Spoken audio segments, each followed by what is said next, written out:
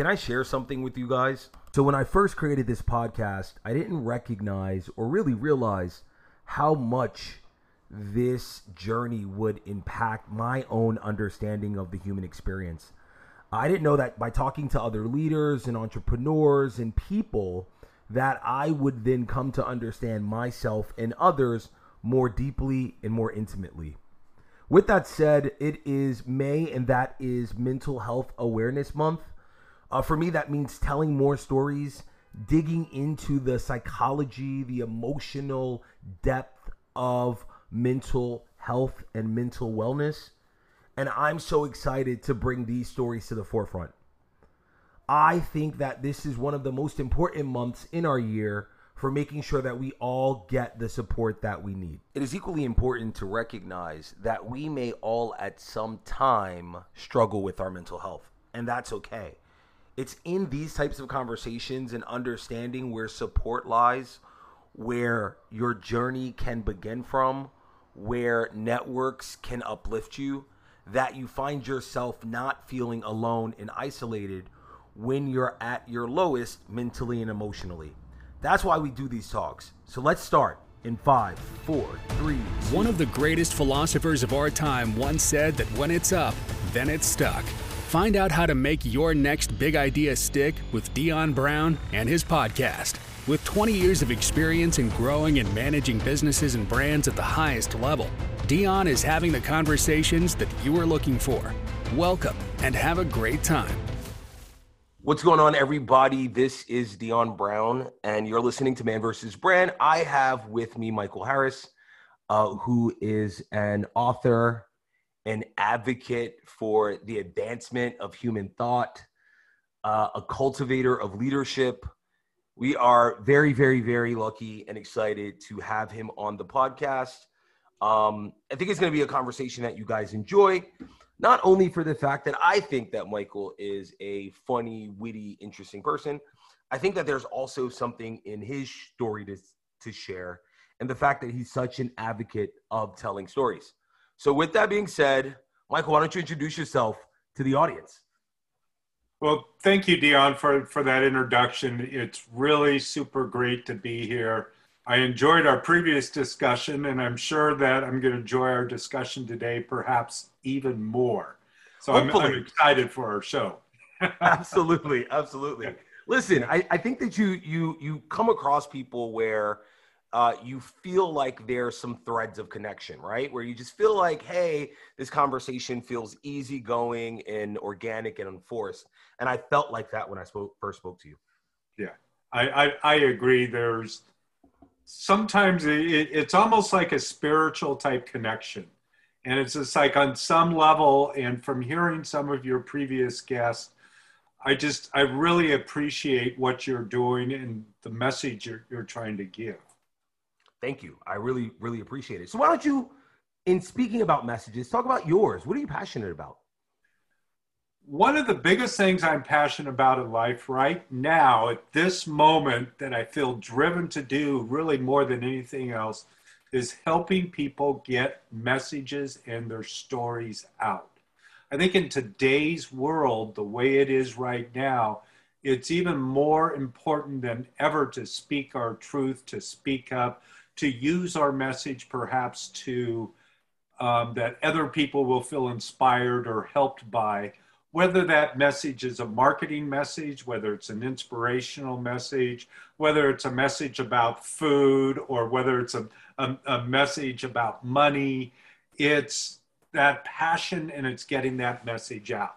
Not everybody in the world has the freedom to speak their mind, and I believe that freedom right now is imperative that we utilize with our stories to get the message out, that we're going to get the message out.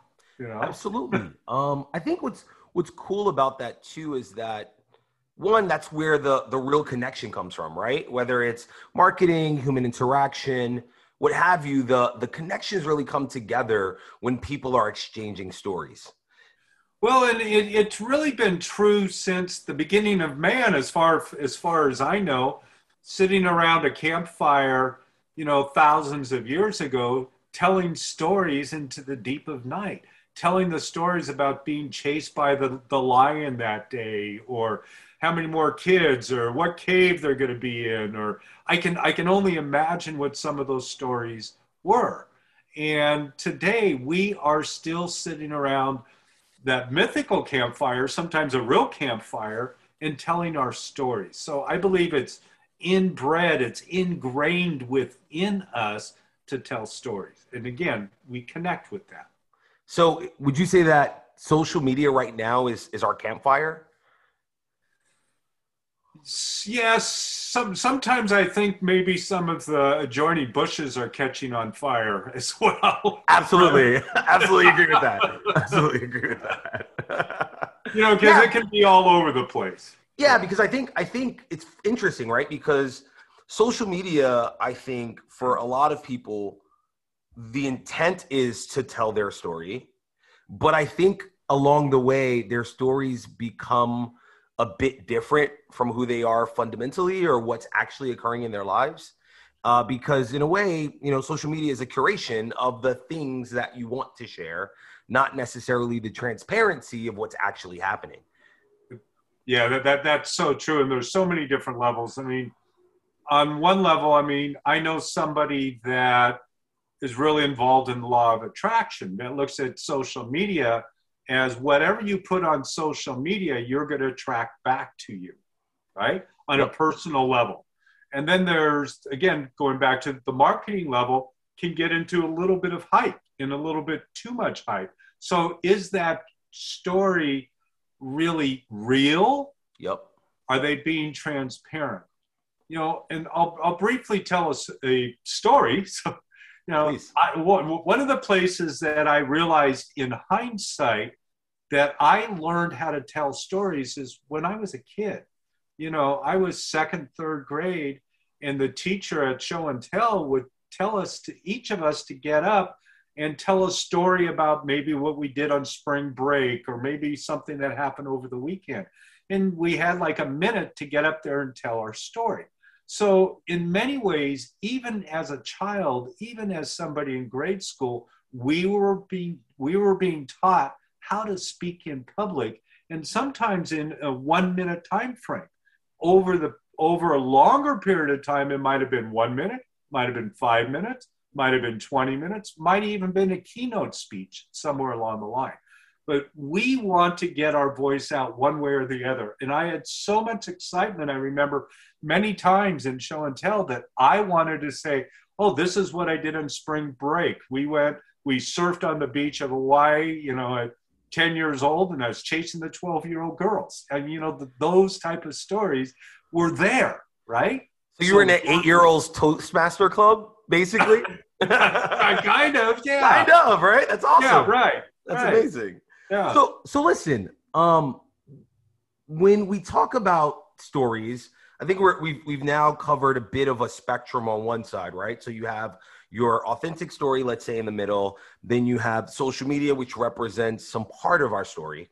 How do we get to the other side? How do we become vulnerable and transparent, whether it's with a brand or with ourselves, and tell our story and tell it in a way that allows others to find some level of attraction, some level of affiliation, some level of community with us or the thing that we're trying to put out there? That's a great question. To help your listeners, I'm gonna give a way that we use to help people create story. And this is a framework that's used somewhat in the entertainment industry and other places. So if you're 40 years old, I don't know how old you are, but let's say you're 40 years old. That's close. Okay. Okay. Close enough. Close okay. enough. Yeah. You divide your life into 5. So then you have 8 year periods, right? Yep. For your life. 8 times 5 is 40. Yep. And then each one of those time periods, those 8-year chunks, you go back and go, okay, from 1 to 8, what are stories in my life? And then you do the same thing with the next time period, the next time period, and the next time period.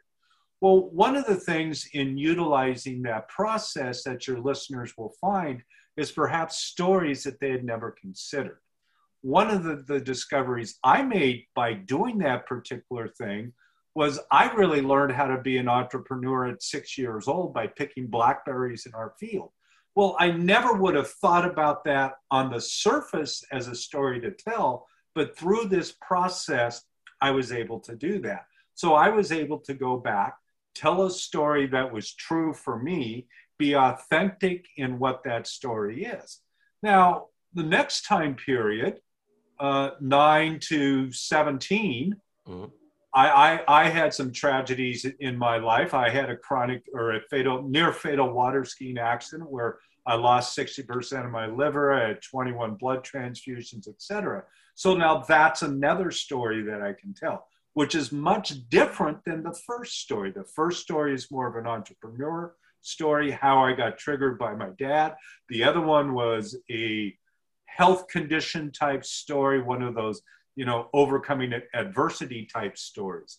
And you can go on and on and on. And then you can create more stories, not just one story within each time period, but multiple stories, and begin to pull those stories out and use those for different things. Maybe one of your listeners is a marketing expert, and they want to talk about marketing. Well, how do they find personal marketing stories?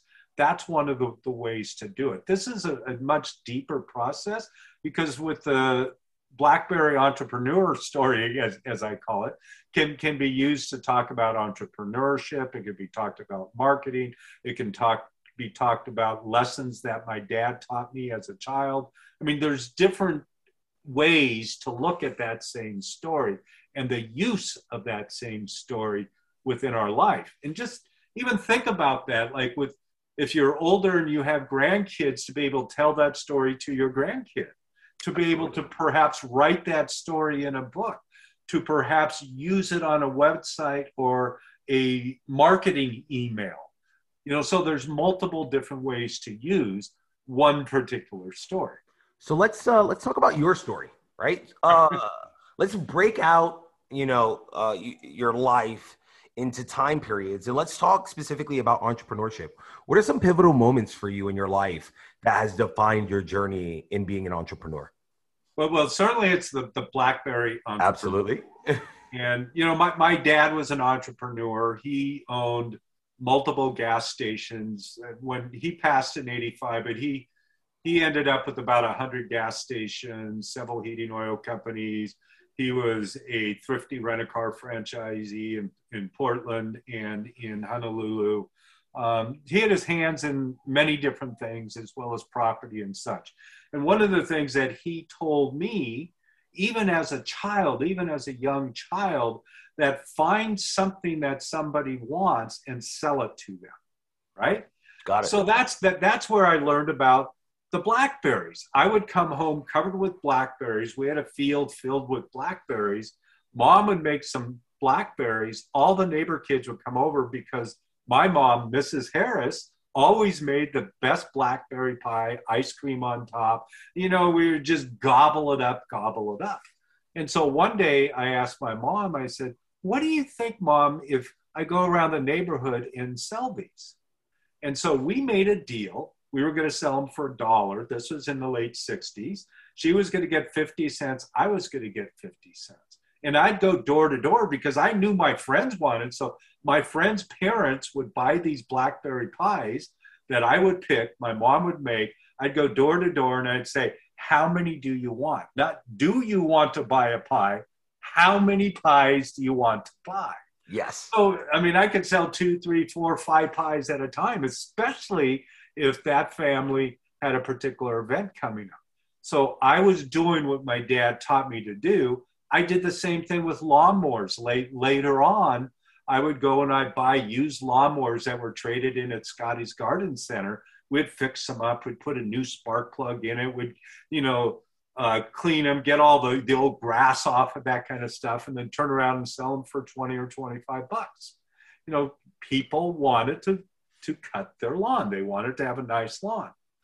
It was about having utility, I think, right? So your mom taught you about splitting between the supplier and the person who's selling, and your right. dad taught you about supply and demand, right? So you figured out the transaction portion of it from your mom, and you found out the principle behind it from your dad. Right. Exactly. That's awesome. Yeah. That's some great learning. You pair that with your Toastmaster kind of young education, and you are set up to be a really great salesman. Yeah.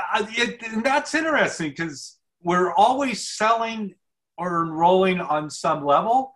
Yep. Yet I don't consider myself like a salesperson. Like I don't go out and sell copiers or something like that. Right. Sure. So what I try to do is, whatever it is that I'm working on. So like right now, it's Endless Stages is something that is a project that I co-founded. And so we've created what we call, podcast mastery avatars. So when we dive into an avatar, I mean, I got one of them right here, and I'm not going to read this whole thing, but we dive nice and deep into the individual person. Megan is a 36-year-old self-published author and entrepreneur. She's married to Mark, who works for a local marketing company. They have a 7-year-old daughter, Lana. Combined, they make $175,000 a year, live in a new 4-bedroom home, et cetera, et cetera, et cetera. And we go through, this particular avatar. We have multiple avatars, but we really dive in and find out what Megan wants as a speaker, how she wants to get her story out, who she wants to get her story to, and it's just this whole process that we go through to help that. And I want to mention right now, we met through something called Podmatch. It's a matching service for podcast hosts and podcast guests. Well, right now in the leaderboard, there's a leaderboard on there, the top 10 that they have there right now that Alex has. And 4 of our members are in the top 10 right now of that group. And Alex, he thinks we're going to take over the whole top 10, which we will. One day we'll have 10 people in there all at one time. We've had 6 at one time. We haven't got to the 10 yet, but we will. That's a goal. So let's talk a little bit about your personal journey again. I love hearing your life stories. So what's been a time that's been challenging for you, and how did you overcome that challenge? Yeah. I mentioned the accident that I had, my water skiing accident. And after that accident, I had a near-death experience, and I left my body, and the spirits that were there was some discussion, and I didn't want to leave. I wanted to stay where I was. And I found myself coming back. I had been in a coma. I didn't really know it till later, but I was in a coma. And when I came back, I reached out for them because I wanted to stay. I didn't want to go back. And I even said, I don't want to go back. Well, I was back. I didn't have a choice, right? I found myself where some people find that type of experience that I've heard, I want to say really enlightening at the time, and they're on fire, and they have this strong relationship with God and spirit and all that. I got mad. I got mad at God because I didn't want to come back. So I always had a belief in God. I was baptized Presbyterian, grew up in a Presbyterian church, yet I was mad because how could he let me go back? I wanted to stay where I was. So I developed some, I call it low self-esteem. I didn't have very good self-esteem for a long time. I didn't feel good. I had scars all over my body. I didn't want to take my shirt off. I went from the captain of the teams, in school and in sports, to that person that was picked last or not picked at all for teams. Wow. And so I really struggled through that. And then I found a couple of years later that if I started drinking and smoking a little bit of pot, the kids that were doing that didn't care. And so I felt accepted by that. I felt bigger than I was, right? by doing that. And so I really started diving more and more into that world, started drinking too much for a number of years and struggled with that. And at the same time, I was learning to be a photographer, late teens and into my 20s. I was doing a lot of photography, again, on an entrepreneurial type way. And I would travel around and do all these photo shoots. But then what happened, it was 1986, I was diagnosed with vascular disease. They told me my right leg was 100% blocked. My left leg was 65% blocked. I could barely walk and I was on a cane.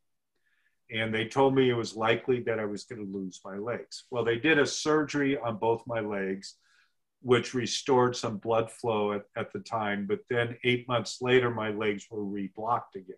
Wait, let me just pause you for a second. How old were you at this point? Just to give some perspective in time. 27. 27. Okay. Yes. That's a lot considering all of the other physical things that had happened to you earlier in your life. You're now confronted with this idea of having vascular disease. Yeah. Wow. And I didn't know what, my dad had died a year earlier from a heart attack. And, you know, he died at 58 years old. His dad died at 52 years old before I was born. I never met my grandfather on my dad's side.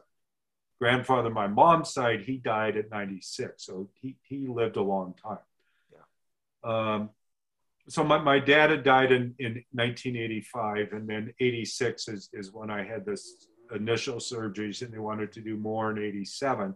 And I left the hospital AMA, against medical advice, when they wanted to do additional surgery.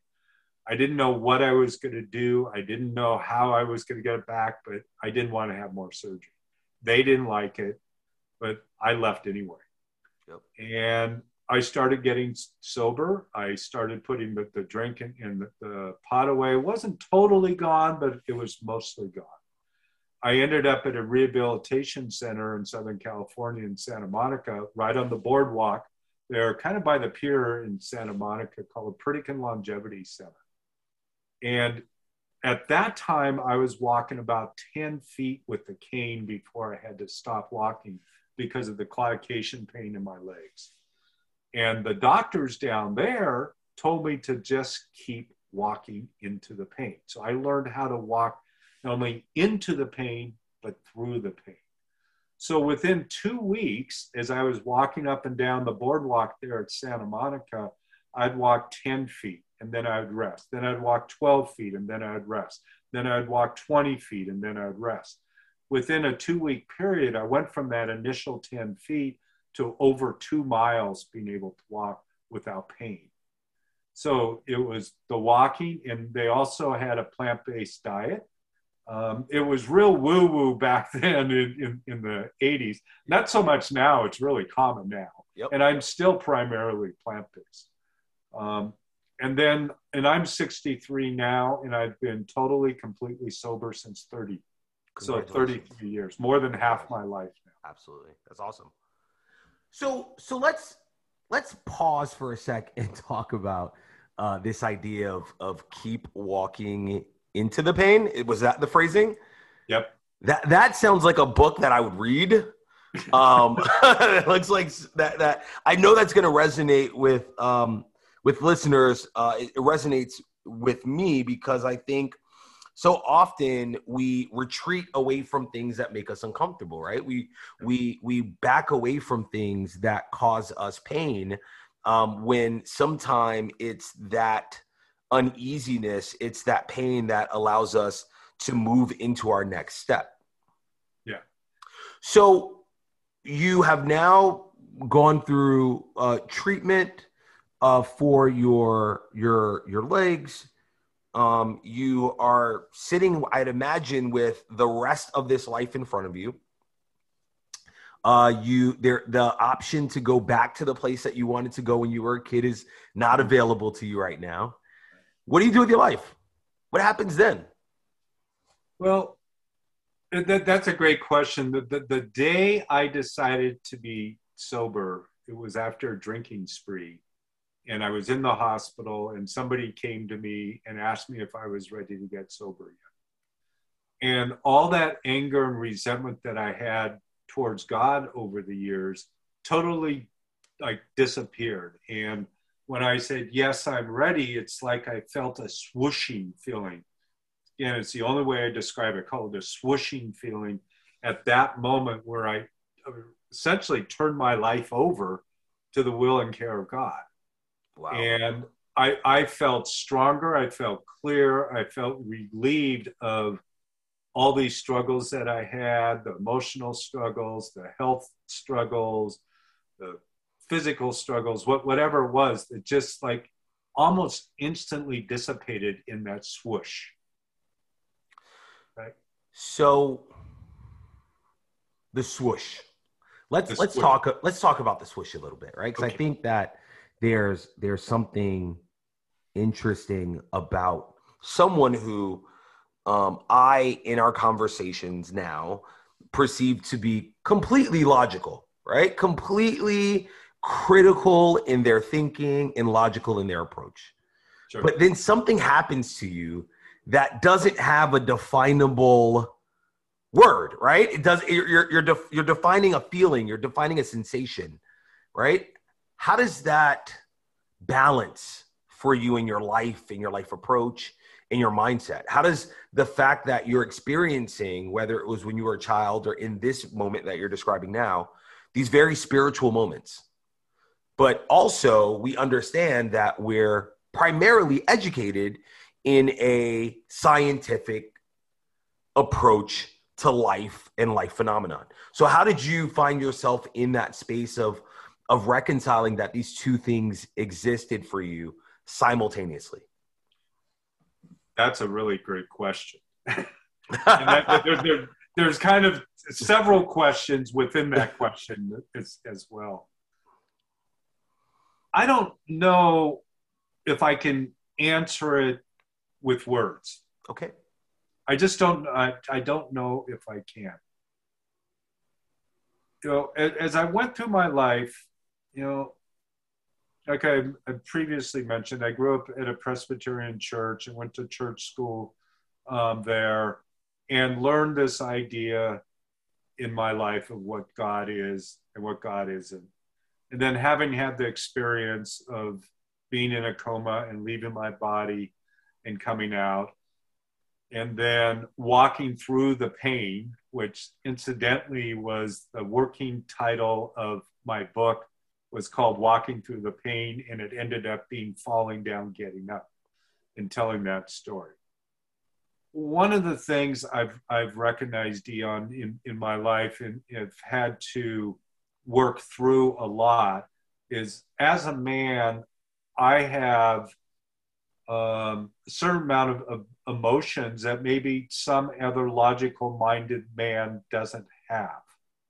And I can get into all the personality profiles, the Myers-Briggs, all those things, which seem to support that. But I struggled with that so much, with that emotional side of me, because I'd also been suppressing it. Yep. My self-esteem was low. I was drinking and running around with the wrong people. And now all of a sudden, this idea of God, which I had resisted for so long, was now going to save my ass. Yeah. Because there was nothing else to save my ass. No man was going to do it. No woman was going to do it. No drug was going to do it. No cane was going to do it. Nothing was. I had nothing left at that moment. And so when I had that feeling that I call the swooshing feeling, it's just like, you know, sometimes like you get a shiver up your spine. Yes. It was like having a shiver up your spine that lasted for a whole day. Got it. You know, rather than a few seconds or, you know. Yeah, no, because I think that we do have these moments, right? We do have these moments where you feel like you're in alignment, right? You can't really quite articulate it to the next person, but you just know that you're in the right place at the right time. Yeah. Right? Where you know that the things that you had endured before were for this particular reason, right? That you're in a space where everything in your life story has led up to this critical moment. And in essence, you either decide to move forward with it or to walk away from it. Yeah. And I think that oftentimes the pressure to be intelligent academically as opposed to emotionally, it will tell us to sort of deny the feeling and just follow whatever your mind tells you to do. When you know that it's not your brain that's functioning in that moment, it just feels like something, right? And so I think that a lot of folks, whether you're an entrepreneur, marketer, leader, whatever you do, you come across these times where you know that you're in a decisive moment in your life, right? Where you just feel it to the core of your bones. And just by hearing Michael's story, I think at least it resonates to me that you go with that thing, right? Whether it's a swoosh, whether it's an aha, whether it's a shiver, whether you're having a conversation, a dream with someone, like listen to the fact that the universe is speaking to you, and utilize everything else, all of the tools, faculties, all of your education, all of what you've learned to support that thing so that you can exist in the space that the universe is opening up to you. Would you say that that's like a solid recommendation for folks who are struggling with just being in their own, I guess, being in their own way, right? Where like you're being led to something and the rest of your brain is telling you no, and something in you is saying you should do it. Yeah. Because I would imagine too, like there's a part of you at that moment that had been conditioned to drink, that had been, right? So your brain's telling you, do more of that, right? We like that. We like the feeling that provides, right? And then something else tells you, no, there's a different way. Yeah. And that last night that I had drank, I had not had a drink for 23 months. And then I started drinking and I didn't stop until I passed out and ended up in the hospital. So I had a period of sobriety at that point and became really convinced that I just couldn't do it. I couldn't do it anymore. And in hindsight, Dion, one of the things I realized, and this comes from a prayer that I'm particularly, I'll call it particularly fond of. And in the middle of this prayer says, take away my difficulties, that victory over them may bear witness to those I'd help with thy power, thy love, and the way of life. So all those things that I had hidden for so long, my first 30 years, or 12 to 30-ish, somewhere in there, 12-ish to about 30. Yep. All those things that I had done drinking that I had not wanted anybody to know about, much of it came out of my book. And I realized that God was putting me in a place that I could be of service through the change that I had as a result of being wild and crazy and turning it over and now living a new life. So those stories, those things that happened when I was vulnerable and drinking and all those things now became useful stories to help other people. And not just people that had also drank, but people that maybe had other health conditions. And I've had lots of comments or emails from people that said, hey, I read your book. I don't have the same condition that you had. I have diabetes or some other type of thing, but I realized that there's now hope for me. So it doesn't have to necessarily be the same thing to be able to provide hope to somebody else, that they too can get past and overcome that adversity, walk through the pain, and not sit there and build a condo and live in it forever. Absolutely. Right? Absolutely. So listen, let's talk about this book, because you've referenced it. Let's dive a little bit more into it. So the book is titled Don't Fall Down? Falling Down, Getting Up. Falling Down, Getting Up. Okay. So I now understand the stories that helped to contribute to the book. Why did you decide to write it? Well, of course, I'm a storyteller. Yep. I always kind of had that in there. And maybe part of the reason God was using me or has used me for that is because he knew that I could tell a story. And so I wanted for a while to tell my story. I had other people say that I should write a book because I shouldn't be alive. I should be dead. Somehow I made it through all of that, you know, hitting bottom, going through bottom, however you want to call it. Yep. It was a pretty hard skid on the ground. And one day I made up my mind. You know, I had this book in me for a while. And one day I made up my mind that I was going to write it in 90 days. And I ended up writing it in 79 days. Wow. I spent 2 hours a day. I structured my life in a way that I spent 2 hours a day. You'll never believe where I wrote most of it. Where? Starbucks. I was the guy in the corner with the laptop writing his book. I'd go in every day for 2 hours because I couldn't do it at home. I was too distracted by other things. I mean, just simple things like laundry or going to the kitchen and making a sandwich. Yeah. But I knew that if I got out of that environment and focused on that one thing, that I would get through it. And an interesting, I expected about 50 rejections as I would submit them to publishers, right? I never submitted my book to a publisher. I went to a press event in New York City in 2011, ran into a gentleman at the press event, a guy named Rick Frischman, which had published a number of other books, a Henry Kissinger book, a slew of other books. I didn't know who he was when I met him. Yep. And I started talking to him, and he said, "Tell me about the book you're writing." And I told him, and within about 5 minutes, he said, "I want to publish your book." So I never submitted my book to any publisher for publication, ever. Even then, I didn't have to submit.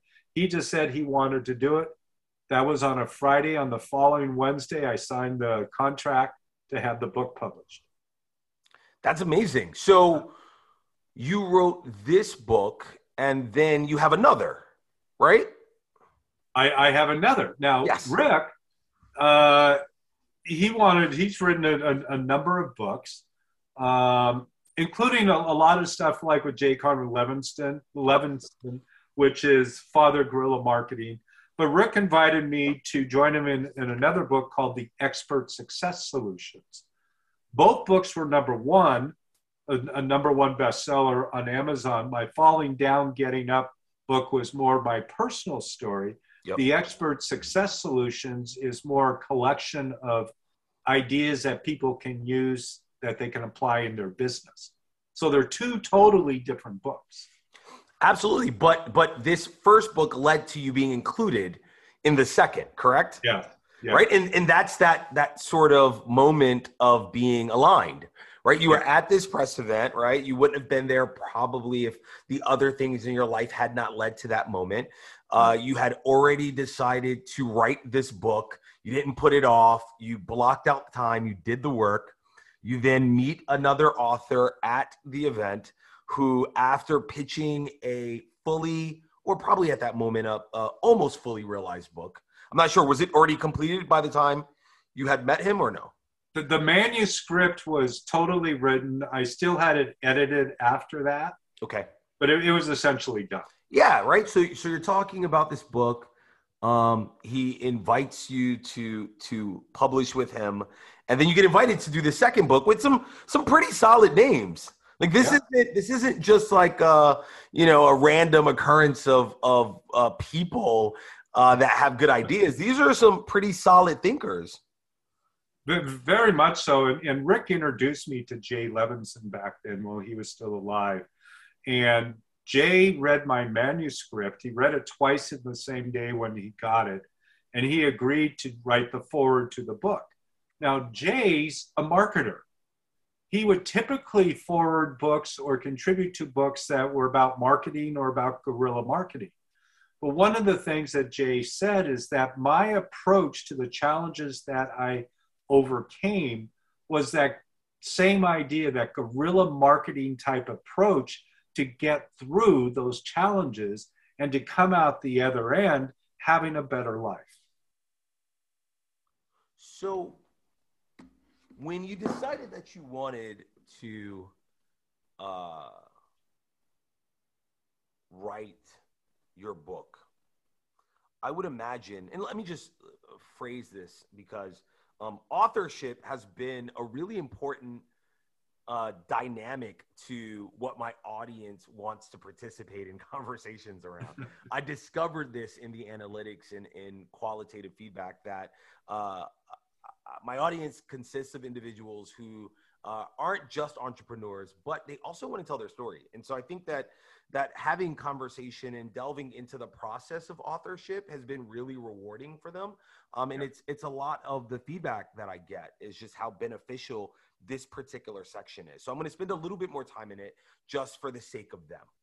Perfect. So you were thinking about writing your book. You decided to write it. You sectioned out 2 hours of your day. You were in Starbucks. What was your social contracts like during that time? Did other folks know that you were writing? Did everyone respect the 2 hour window that you set aside? Did you have to be firm about your time, or were you a little loose about it? Like, what was your social contracts with folks around you being an author? There was a few people that knew. Okay. Most people didn't. Got it. You know, I just went and did it. My brother knew about it, that I was writing, one of my brothers. And I don't remember particularly anybody saying, oh, come and do this. Oh, you know, Michael's writing his book, or, you know, let's go do this or that, or can't you put that off till tomorrow? I don't remember that experience. I just think I was so focused on it. Got it. Because I think for some folks, at least the ones that I've spoken to, they have roles in their lives that necessitate them showing up. Yeah. And sometimes they have to triage the role that they want to pursue as being not more important than the other roles, just being more timely and relevant to their needs, right? So I'm going to be an author role. Right now, I'm going to be a brother in the time around the 2 hour block. But for the 2 hour block, I need to be an author, because if I'm anything else, then it's going to take away from my time writing, which ultimately does not put me in my best place. Right. So I think that's great. That one shows a supportive community. I think also what it does is it allows you, I guess, by not really telling a lot of people, to get into a deeply personal space. Yeah. To be able to write, right? Because you don't have these kind of voices curating your story for you. It's just you and a frap and your laptop just kind of knocking it out. Yeah, exactly. You know, and it's, I don't know how this came about. I had the idea of the structure of the book. You know, there's different ways to put a book together. And over 50% of the books today are ghostwritten. Somebody else is writing the book other than the author. I wrote my own book. And I sat down and I wrote out the TOC, the table of contents, before I wrote out the chapters. I wrote out what each chapter title was going to be, what they were all going to be. And then I wouldn't even necessarily start at 1, 2, 3, 4, 5 chapter. You know, I wrote the first chapter, and then I think I probably wrote the 7th chapter, and then I went back to the second, you know, so it was pieced together in a way, almost like sometimes like a movie is written or it's shot. Oftentimes they'll shoot the ending before they even shoot the beginning. Yep. Right? And so I knew what I wanted to say, and my intention with the book initially was, I'm that 40-year-old person, a 40-year-old man that was down and out, that was struggling, that needed some inspiration and help in their life. The money didn't matter. Yeah. I never look at my royalty reports. I can't say I never, every 2 or 3 years. Yeah. It's probably been at least a year since I've looked at my royalty reports from the publisher, because it doesn't matter. Yeah. Right? It Just doesn't matter. But the other thing that I found is I attracted a lot of people. Now you can see this, but if somebody's listening on Apple or somewhere else, they can't see this. But like right back over there is Jack Canfield and myself, and Jack showed up in my life. He was a friend of my brother's, but when we met, he didn't know that I was my brother's brother. Yeah. I'll say it that way. And so Jack ended up helping me with the launch of my book. And in the end, when I was ready to launch it, I had we had a list of almost 700,000 people on the list that I mailed to sell my book. Wow. Well, when you get a list like that, it went to #1 on Amazon in about 90 minutes. Yeah. It just shot to the top. And then this other picture over here, you might, or some of your listeners might know who Bob Proctor is, or Mary Morrissey, or Gay Hendricks. So that's all of them as well. And there's some other people, and it's just like, okay, God, who's going to show up next? Yeah. And I never went out searching for it. It just unfolded, I'll say. Just happened naturally.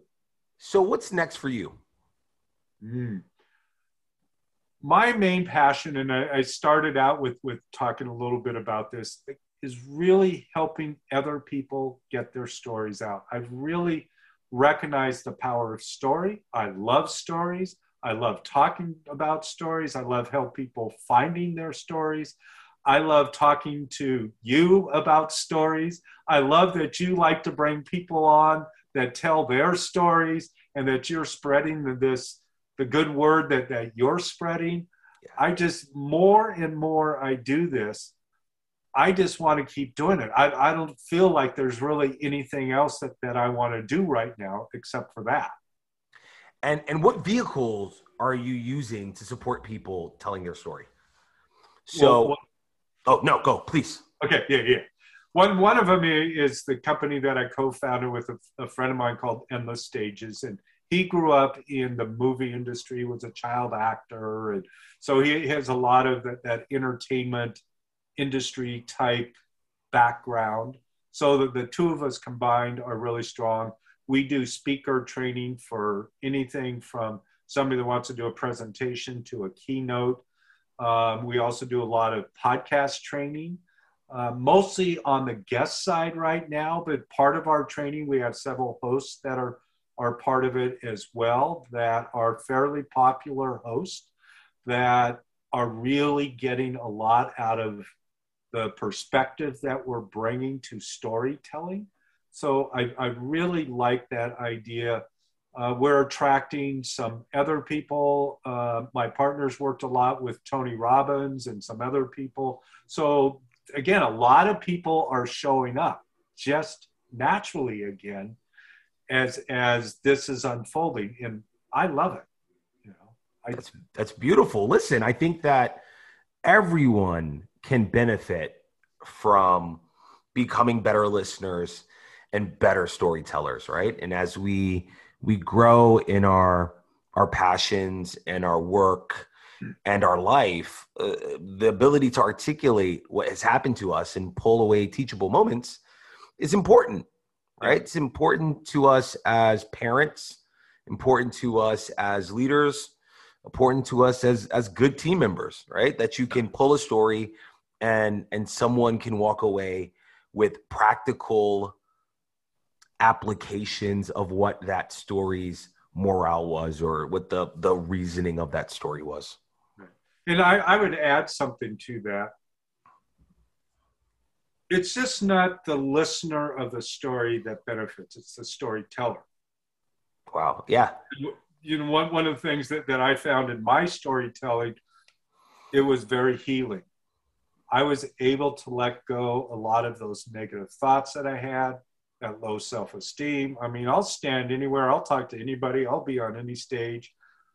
I don't care anymore. Where before, because I was so uncertain of myself, which that part's still there, but I allow that other part that's stronger to overwhelm that lower self-esteem or that self-doubt, or some people call it the imposter syndrome. I don't like that terminology, but it seems to be really popular right now.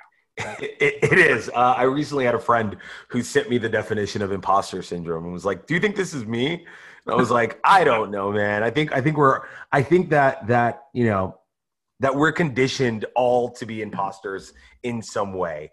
And so the journey is to find your most authentic self. And in that way, the entirety of humankind is imposters, right? We're all taught these societal normative behaviors and ways of thinking and ways of being.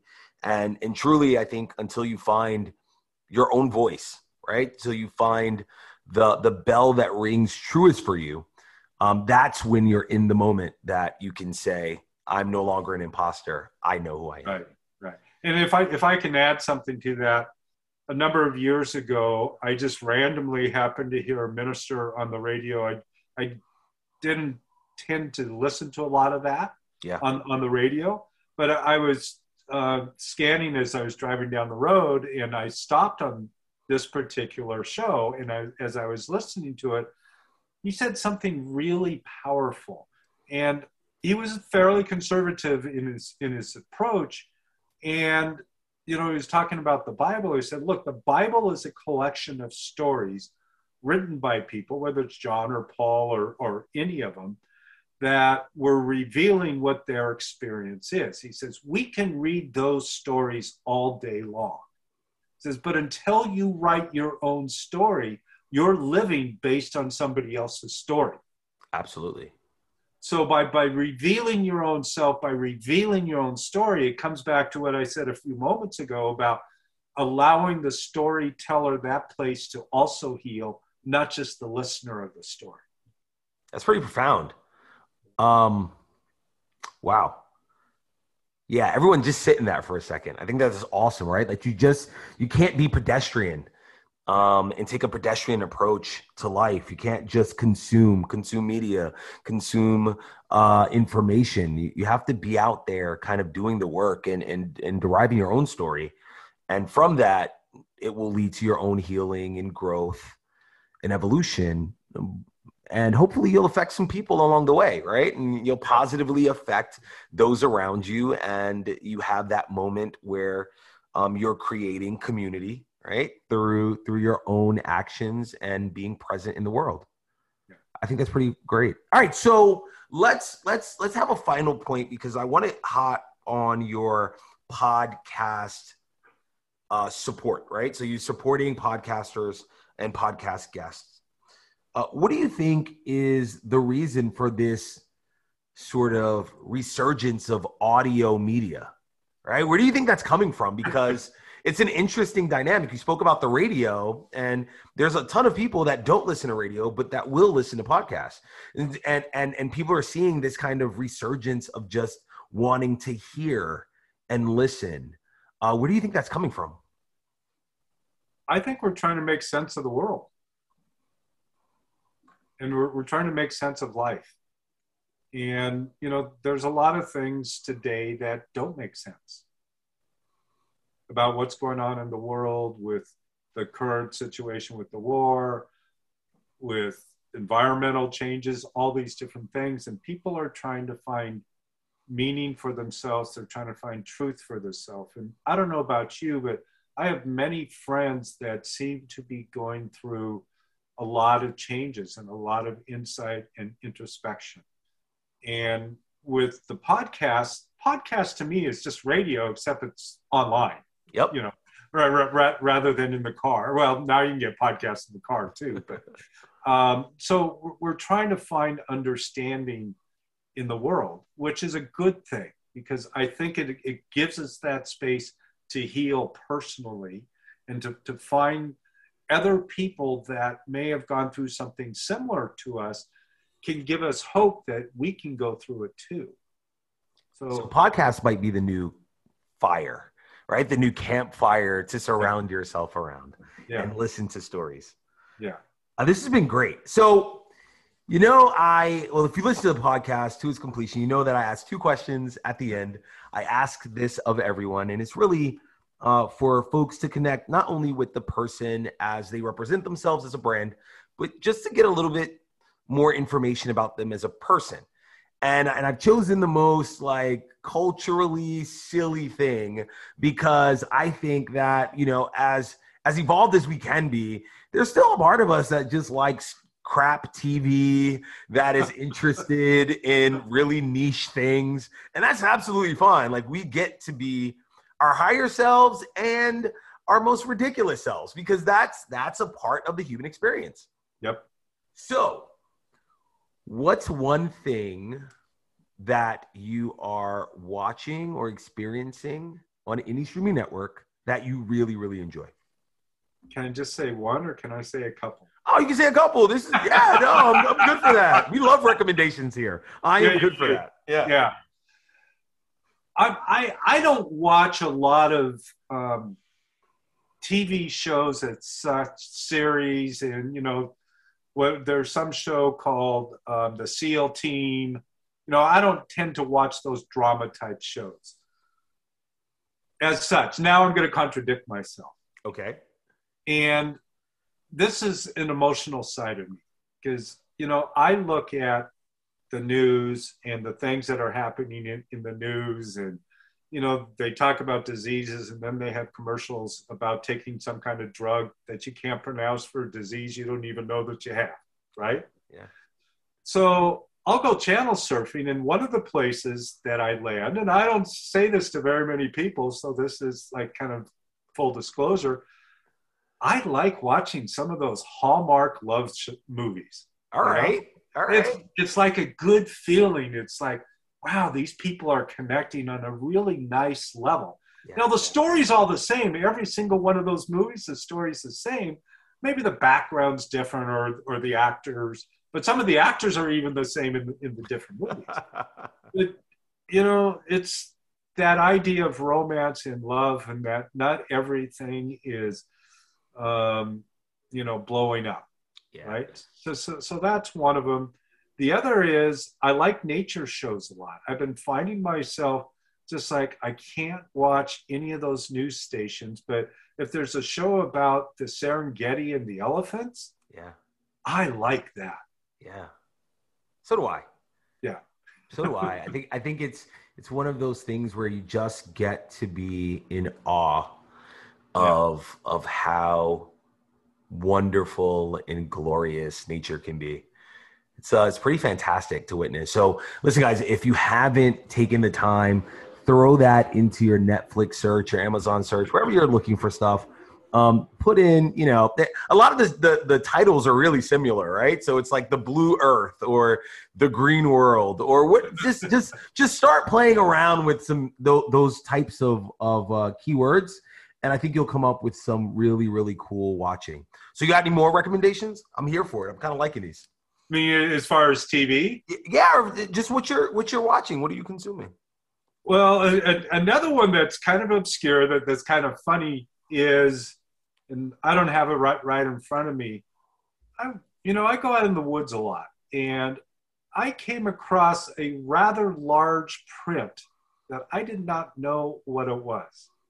Okay. My foot's maybe about this big. This print was like about this big. I got a picture. All right, so to describe it, your foot's about 9.5. 10 and a half. Okay, 10 and a half. And the print looks to be about 13, 14? 20. 20. Okay. See that? Okay, great. That puts some clarity there. Yeah. 20-foot print is pretty large. Yeah, it's got toes in the end. It's got a heel. It was in snow. There was patches of snow. It was mostly dirt, but there was patches of snow. It was an impression deep into the snow. I'm not saying what it is or what it isn't. I don't know. Yeah. But my first look at it was, holy crap, is that Sasquatch? I mean, that was my thought, right? Yeah. Yeah. I don't know whether Sasquatch exists or not. There's a part of me that wants it to exist, and there's a part of me that's very skeptical and doubtful about it. Yes. And we don't have enough time to go into all of it, but another show that if I'm channel surfing and there's one of those Bigfoot shows on, I'll go, okay, who's that? There's some goofy ones. There's some real goofy characters out there doing that Bigfoot chasing. Yeah. But then there's a couple of scientists that are bringing science to the search, so to speak. And those shows I like to watch are more the science-based ones. Huh. So I also want the Sasquatch to be real. Yeah. Right. I think that there's a few of them, right? The Loch Ness, like there's a few of these kind of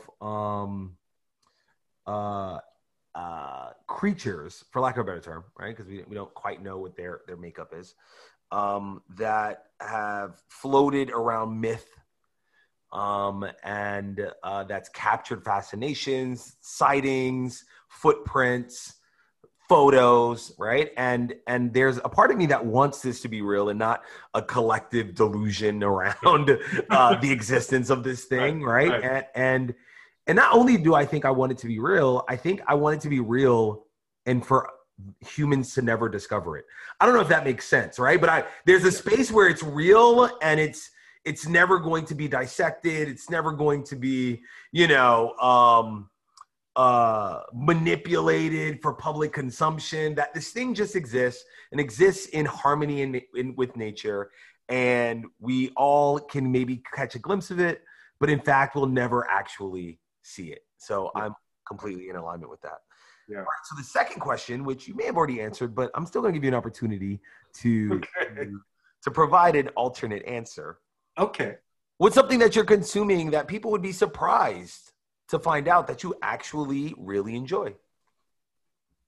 When you say consuming, do you mean in media? What do you mean? Well, so we talked about watching on a streaming network.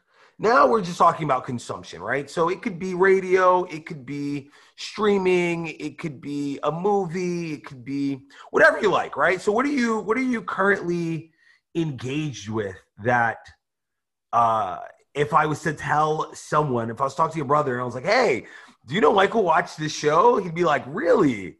I didn't even know that. What's something like that for you? Now you got me thinking. Other than what I already said, I probably could have thrown the Bigfoot thing in there. You could have. Yeah. Absolutely. Because again, I don't really watch the dramas. I'm looking for a good movie. I don't know what good movies are out there. Okay. There's a lot of them that I like. I tend to stay away from the the kidnap type movies. I don't like those too much. Yeah. I do. Again, this is perhaps another little rabbit hole, but I help with a 5-year-old girl that was adopted at birth by my ex. Yes. Right. So I have this joy of having this 5-year-old girl in my life that's growing very rapidly. Pretty soon she's going to be 6, 7, 8. One of the things that I consume with her are some of those kids' cartoons. Yeah. And I love those kids' cartoons, and she loves them, and it doesn't matter which one it is, whether it's more, the girly type cartoons or the boy type cartoons or the lesson type cartoons. We'll do a lot of that, or we'll get online and go to some website and create a cake, and she'll like pull the candles and the frosting and all that over as well. So that would probably be another one that some people might be surprised that I do. They might not, but I like it that I'm older. I got this young child in my life right now that's given me the opportunity to let my 5-year-old out and to watch these cartoons, which are different than what I saw as a kid. Yeah. Yeah. I mean, I watch things now, those sorts of programming, and they're really getting sneaky with the learning sections. Like they sneak in like little, pronunciations, a lot of foreign language exercises. Like they're really, really teaching and teaching in a way that's really fun for kids. And I didn't have that. I was into, Teenage Mutant Ninja Turtles and, and He-Man, which only taught me toxic masculinity. Kidding. I love He-Man. But in a way, I think that there's so much interesting stuff happening with the cross-section of learning in kids programming. Absolutely. Yeah. And I'm going to add something that just popped into my mind. Shortly before my water skiing accident as a kid, again, I was 12 years old. We were at the Oregon coast. And, I was a big fan of Batman in all of that, right? Yep. Batman and Robin. And we're down in a little town called Gearhart, Oregon, which we'd go to all the time. And we'd stay for a couple of weeks or a month or so. And my brother and I are walking down the street, and who comes out with their daughter? None other than Batman and Adam West. Wow. And it's just like, here I am, 12 years old. I meet Batman and I get a crush on his daughter. His daughter's 12 also. And my brother and I kind of wanted to fight over her, Awesome. But it was just like my childhood dream. How do you meet Batman walking down the street on the Oregon coast? Yeah. Right? Yeah. Adam West is, he's getting a resurgence in the last few years. I think that folks are really starting to respect his Batman. I think that if you're a newer person to the Batman franchise, then you think Clooney or you think Michael Keaton. Is Michael Keaton? Yeah, Michael Keaton. Or most recently, Rob Pattinson. But there's a specific space for Adam West that I think had a very clear balance of the Batman persona, but also being funny and lighthearted. Yeah. And the Bruce Wayne persona. And it was just kind of cool, I think, now to see people respect that iteration of Batman and what that Batman had in terms of influence on the generation that grew up watching. Yeah, absolutely. He deserves it. He did the work. He definitely did the work. Yeah, he was the first. And the best, in my opinion. Sort of like the first James Bond, except it was Batman. Exactly. Right. All right, Michael. So listen, if someone wants to get in contact with you because they want to become a better speaker, they're interested in what you're doing on your platforms and your business, how would they be able to reach out to you? Well, one of the things, again, we're really passionate about helping people get their stories out. So we have some free resources that people can use. They go to endlessstages.com, and from that point, they can become a member of our Endless Stages group. There's no charge. It's all free. And then there's access to a fairly in-depth membership site with a number of modules. It's all free. It's all complimentary. And it's everything from protecting your voice, getting over nervousness and stage fright, writing your story. There's a whole bunch of different modules in there that they can access and begin to utilize. And to see, especially if they're a newer speaker or newer at storytelling, our hope is that it will ignite them and it will accelerate their desire to get out and speak. Because sometimes that's all we need. We just need that little spark to get going. That spark can turn into a flame, right? Absolutely. And I see it over and over. I've seen it in me. I've seen it in other people. So if any of the listeners want that spark, just go to endlessstages.com, join our group. You'll get access to the membership site, as well as a number of downloads and books and everything else. That's awesome. Thank you for sharing those free resources. That's amazing. All right, guys. So we've been sitting here. We've been chatting with Michael for the hour. And I think that everyone who's listening is going to walk away with something. We've touched on spirituality. We've touched on telling your story. We've touched on overcoming adversity. There's so many little pieces in this conversation that we could dissect and go further into because there's so much here. There's so much meat here. So if you want to connect with Michael, please go to endlessstages.com. You'll be able to connect with the material and the work there. I would recommend that you all take some time, think about your story, divide your life into parts, figure out some of the pieces that you can pull from your story, and use those pieces to teach, to learn, to heal. Thank you so much, Michael Harris. I appreciate your time on this podcast. I think it was a great conversation. You have any closing thoughts? No, I just, again, and I've said this, Dion, I really appreciate what you're doing. I really appreciate being invited to be on your show and to really help spread the message that we all have messages, and that it might be time to ignite those messages and let them out into the world. Absolutely. We appreciate you for sharing your message with us, and we hope to have you on in a future date so that we can follow up and dig into some of the stuff that we talked about. Like, I'm interested to hear more about those pies. I want to know about those pies, and I want to know how much profit was there in selling pies. Anyway, guys, this is Dion Brown. You're listening to Man vs. Brand. Thank you so much. Thank you, Michael, our guest. Thank you guys for listening and supporting. Now, please follow on all social media platforms and check out the website, manversusbrand.com. Thank you guys so much. Have a great week. Bye. If this talk just resonated with you or could help someone you know, follow Dion or his guest on all social media platforms. Till next time. And remember, with any business or brand, give it your heart, make it real, or else forget about it. See you all soon.